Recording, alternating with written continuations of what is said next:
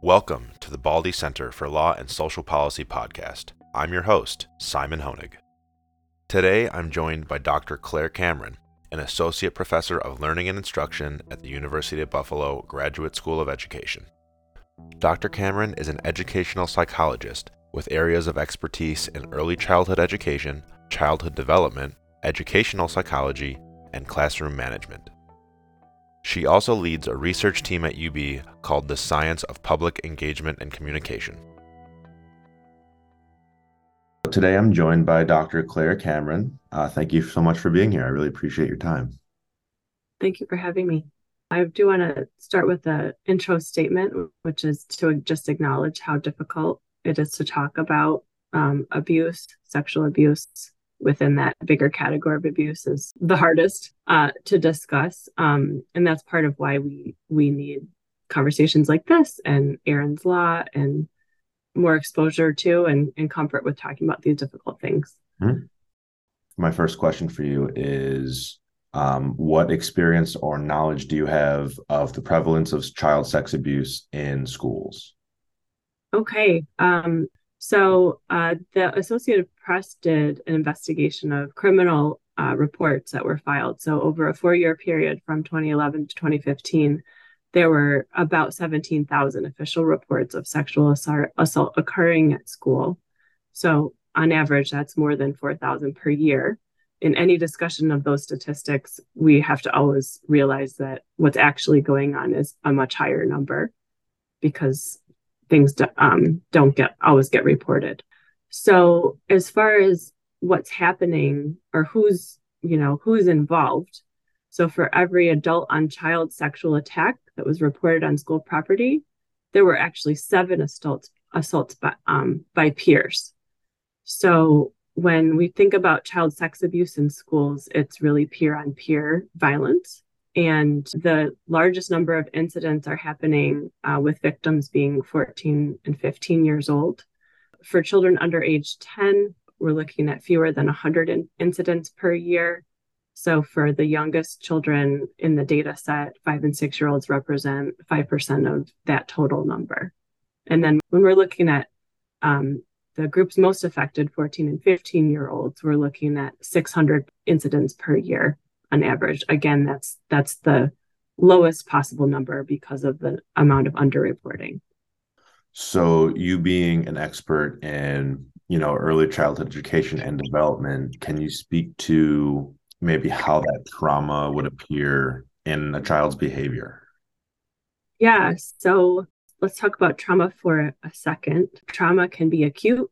So a car accident, a single incident of violence or sexual assault.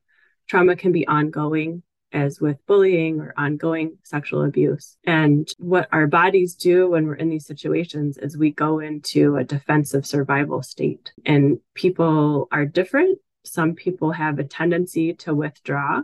For young children, the youngest children, they're going to be most likely to withdraw both to survive the situation, but in other settings. So withdrawn children may not make eye contact. They might stop speaking or start communicating very little. They might have stomach aches. These are the children that you interact with and you just think like they're someplace else. And those symptoms that I talked about, those behaviors of not making eye contact or withdrawing, as we refer to in the developmental world as internalizing. So we're taking this horrific event that's happened and we're dealing with it by going inward. Another way, a very common way that we see children coping with trauma is what we call externalizing. So in that category, we see a lot of acting out. We see outbursts. We might see violence from the children. And in learning about how sexual abuse manifests for children, it's what we want to train teachers and parents to look for is sudden changes in children's behavior. So if a child's behavior changes suddenly, if they were bubbly and chatty and all of a sudden they get very shy and won't answer questions or respond, that's a signal that something may be going on. It manifests differently depending on the child, depending on the situation. But however it manifests, trauma resulting from sexual abuse creates a lot of shame. And shame is a state that cuts us off from the world. Children feel there's something wrong with them. They somehow deserve what's happened to them. They did something to bring it upon themselves. And the child loses a sense of safety or ability to focus and engage in what's maybe happening in the classroom. And that's because when we're in these defensive nervous system states, whether we're in shutdown or fight or flight or high anxiety, that's the goal, is to keep us alive. And it's really not an ideal state to learn in. You can't really learn when you're defending yourself. Speaking of, you mentioned, training the teachers and adults in these children's lives. Have you seen or sought to implement any sort of curricula on this issue in your work, or have you, what have you seen surrounding this particular problem? Yeah. So I direct the early childhood and childhood master's programs, which leads to certification for our future teachers to teach from birth to grade 6. So before being certified to teach by New York State, our students have to complete the Dignity for All Students Act training, which is 6 clock hours. And that's pertaining to prevention and intervention in harassment, bullying, and discrimination. I haven't done the training myself. I don't know the degree to which it includes information about sexual abuse specifically. I do teach for these students in teacher education a course in the spring called Agencies and Services for Children.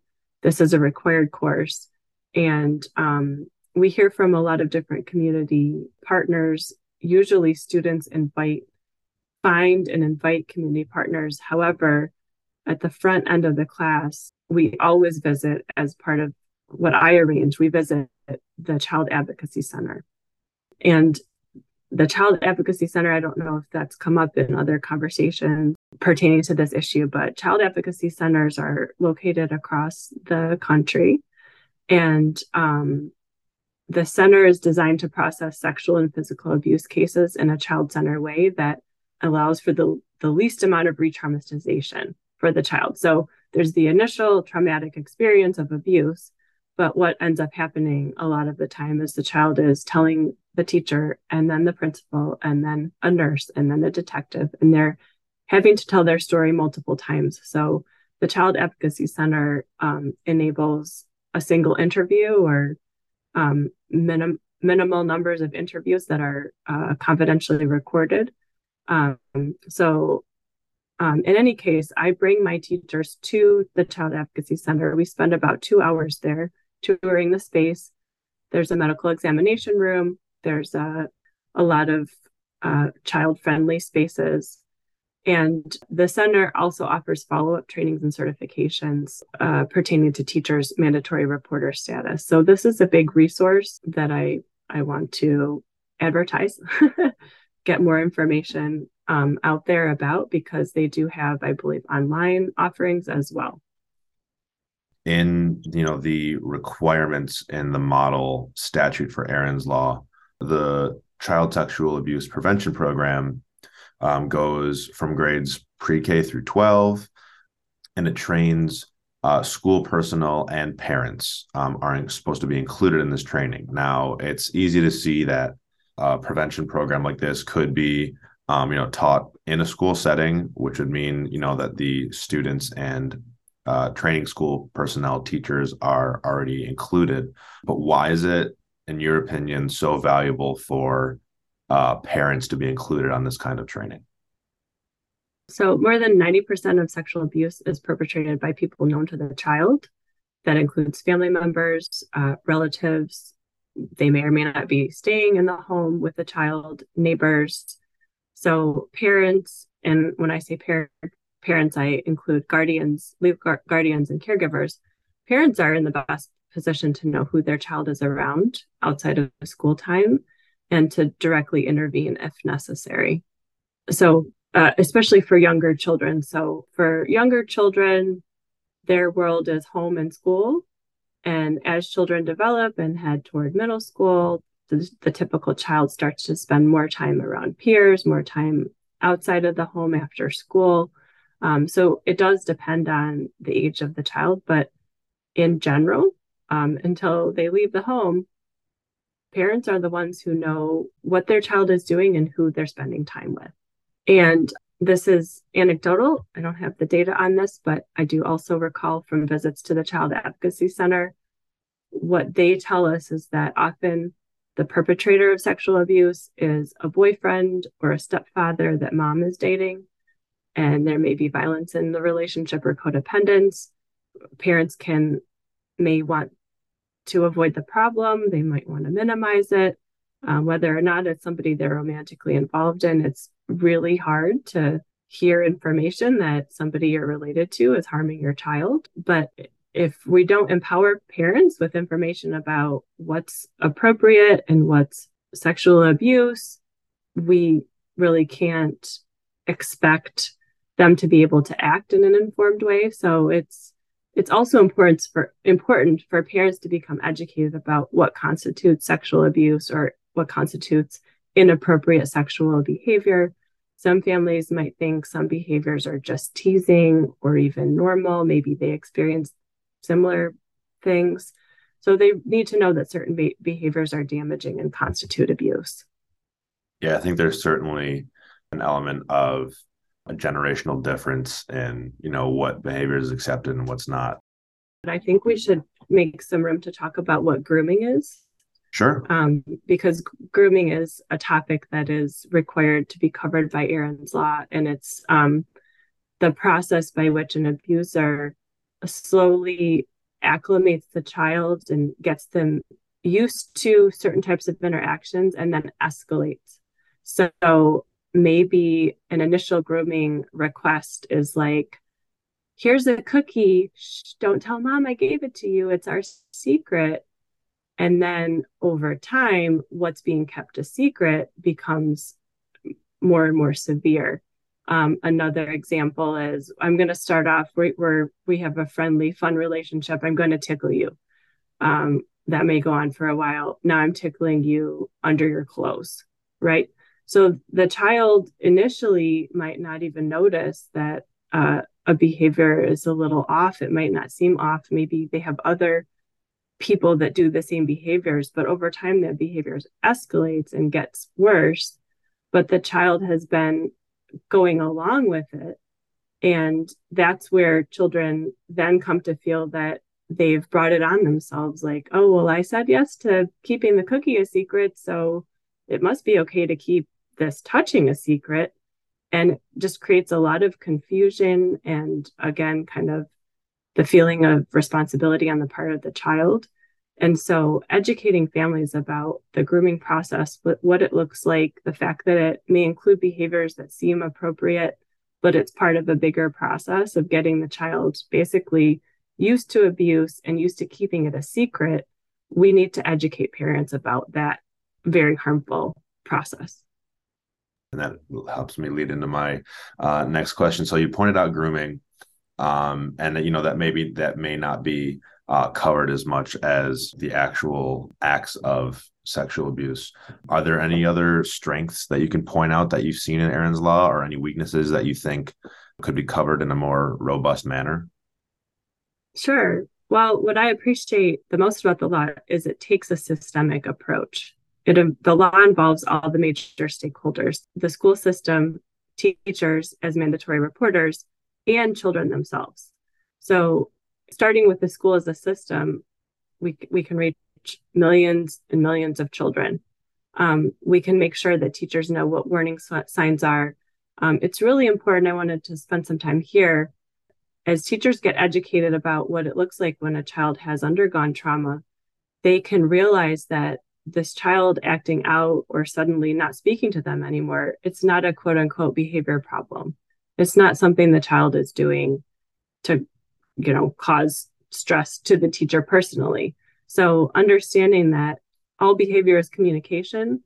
And if children communicate, they don't always tell us with words, but they may tell us with their behavior that something is going on and I need your help. That's a really important piece of this is appropriate teacher education. Finally, Erin's Law strives to ensure that all children receive information about what sexual abuse is and what to do if they experience it. And I love this part of it because it empowers children to protect themselves. So I take this approach in the class I referred to as well.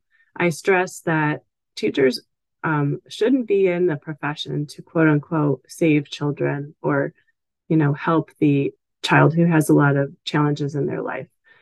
Nobody needs pity. Children don't need to be pitied. They need our care, commitment, and respect. So I coach my teachers, and I see this law as trying to help teachers be equipped so that they can guide children to resources and teach them what they need, teach them behaviors and responses that they need to navigate in the world and to also be able to change their own world. Finally, parents being involved, as we've talked about, parents are the ones who know their children's lives. And a weakness of the law when states allow parents to opt out of having their child receive the information that the school is providing. And another weakness is in New York State, only children in grades K to 8 are being exposed to the information, whereas the law, as it was written, stipulates that children pre-K through grade 12 are getting access to this information. I was going to say, adding on to the weaknesses of the New York State statute, I want to note as well that the specific objectives of the program aren't actually communicated in the statute, and it leaves that information outside of the law. Kind of each curriculum could be a little different, and they're also going to be non-binding because they're not in the state statute. How do you think that can affect the program, whether it be the disparity, of what one child learns to another, that could be across a different district or a different county? Yeah, it's more specific requirements about the content is going to be better for children, because what's going to happen is the leaders or the teachers who are required to implement who do not feel comfortable with this content may end up choosing activities or material that's confusing or vague or really doesn't communicate what the law intends, which is that we learn what sexual abuse is and what children should do if they're experiencing it.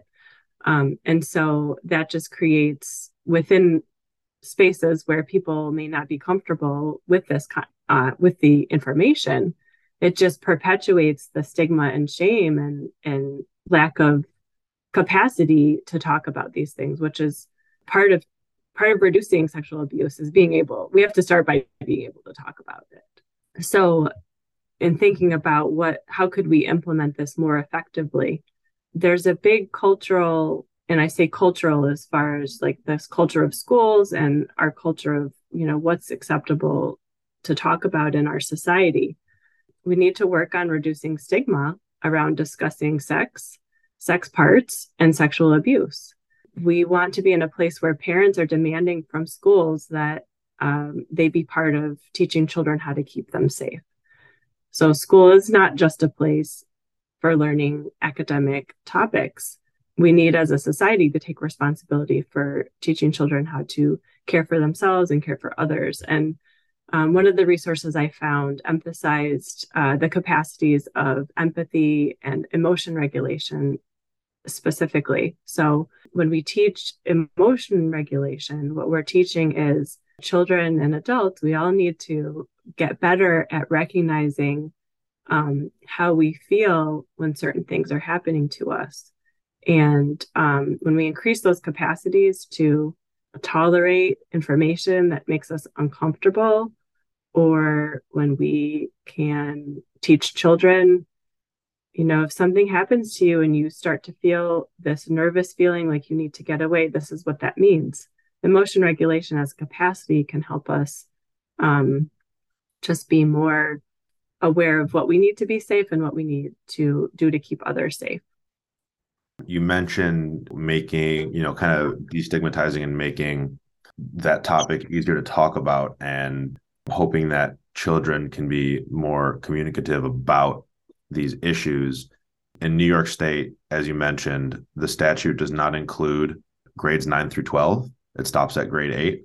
And it kind of seems to me that as children get older and get into those high school ages, that those are times when they may become more comfortable to talk about those things.